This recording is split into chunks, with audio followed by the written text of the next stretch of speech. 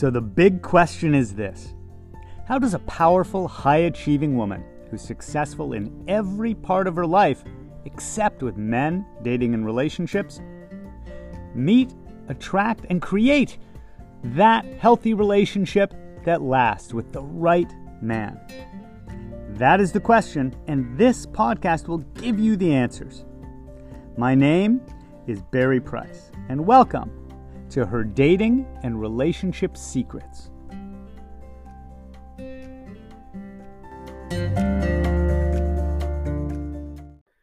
Secret number 243, the gift of being triggered.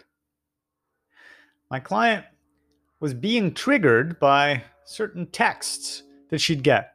Sometimes it was from a friend, sometimes from her mother, sometimes from her dad's new girlfriend, and sometimes it was from a guy she'd be seeing. But what would happen is she'd get a text, and if the text bothered her, she would want to reply immediately. She'd get hooked in by either being frustrated that the person wasn't taking accountability or was trying to blame them or hold her responsible. Just all of the good codependent stuff she was sick of dealing with from her whole life that she'd grown up with in her family. She had no patience for people acting like victims around her, and she tended to get upset and angry and really just want to either respond in anger, or she would tell herself, I need to just not reply for a while. I'm not even replying at all. Screw them. But then she would just fester with it. It would just bother her. She'd walk around with that resentment and that agitation inside her. What she was missing out on up till that point in her life was the gift of being triggered.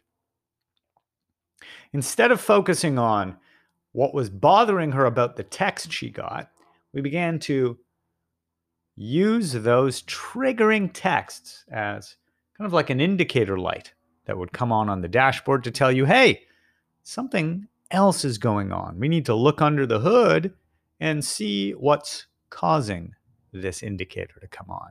Why is this triggering? The gift of a trigger is a trigger pushes your buttons and brings up your issues. You know, the issues that you showed up with before the trigger even happened. The things you've been carrying around. The things that still need healing and resolving. So when we get triggered, it's a beautiful gift. It's an opportunity to notice what still needs attention within us.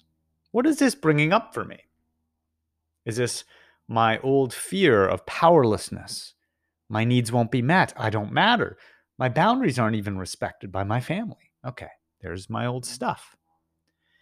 Then, of course, we need modalities. We need tools to be able to work on those old fears, that old identity, that old story, and release it and take a new, different action. Otherwise, we just react the way we used to. We get mad at them, or we shut down and avoid them. As we began to do the deeper healing work with her, which we could only do because she began to notice that when the text would come in, she'd get triggered, right?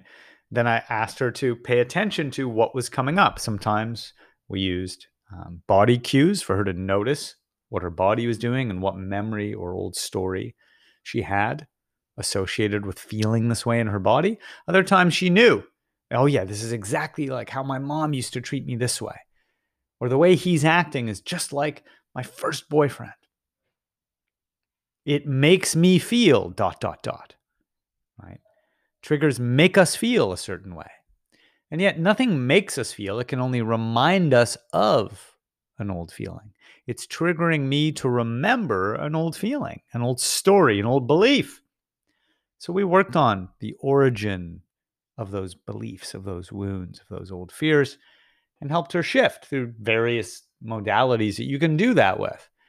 Inner work, inner freedom, EFT, adapted tapping stuff I do, integration work, so on and so forth. Just giving them a little space from that reactivity. Oh, I'm being triggered. Which wound of mine is coming up? Which story of mine am I buying into?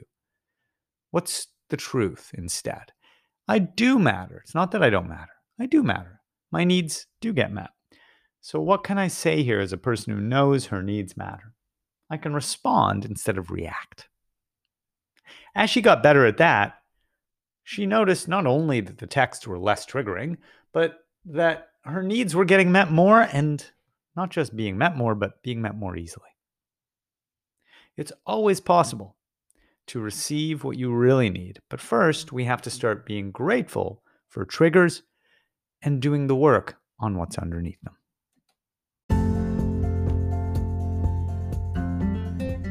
Thanks for joining us. Please remember to rate, subscribe, and also share this with anyone that you think it could help, because I'm on a mission to help 1 million successful women have healthy, lasting relationships.